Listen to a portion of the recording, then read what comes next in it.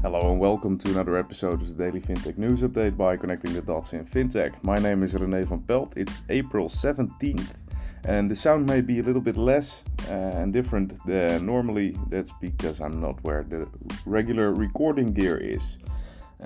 Before we start, today's episode was brought to you by ZotaPay. Expand your business with ZotaPay, a world standard financial technology company active in 150 countries and connected to more than 1,000 financial institutions worldwide. ZotaPay designs payment solutions to meet the unique needs of your businesses and customers, regardless of their location. Find out more via zotapay.com, that's zotapay.com, zotapay.com. And we'll go on to the episode. To start us off, Rakuten Bank prices the IPO. The banking arm of the Japanese e-commerce giant Rakuten Group priced its initial public offering at the top of a scaled-back range on Thursday, keeping it on track to be Tokyo's biggest listing in more than 4 years. The listing of Rakuten Bank will mark a hefty cash influx for its parent, which has struggled with years of losses from costly build-out of its mobile phone business. Rakuten Bank priced the IPO at 1,400 yen per share, the top of a 1,300 yen to 1,400 yen range. That values the offering at about 83 billion yen or $624 million.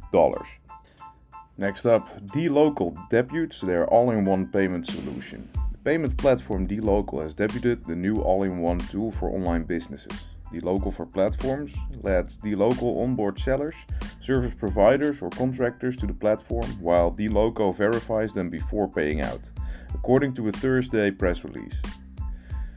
Everyone selling their services or products on the platform relies on receiving their payment in due time and order, said Federico Mazzoli, dLocal's Vice President of Product.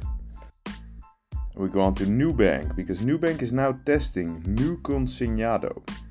In this first phase, a portion of customers in Brazil who are federal public servants will be able to contract the service directly through the Nubank application in a 100% digital flow. During this test period, Nubank is offering a wide range of rates that vary according to the customer's profile.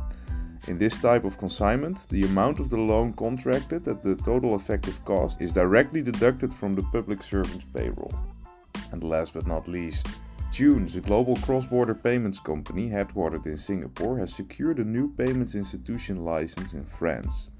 The company can now offer global cross-border payment services to non-bank financial institutions in the European Union, including companies without a payments license. The latest regulatory approval in France complements Tunes' existing license to conduct payments acquisition services for regulated financial institutions in the region. With the new license, Tunes can accelerate its expansion by onboarding new companies in all sizes in the EU and opening additional avenues for various use cases. That's it for today. That's it for the terrible sound quality. We'll be back tomorrow with regular equipment and regular sound. Have a good evening and cheers.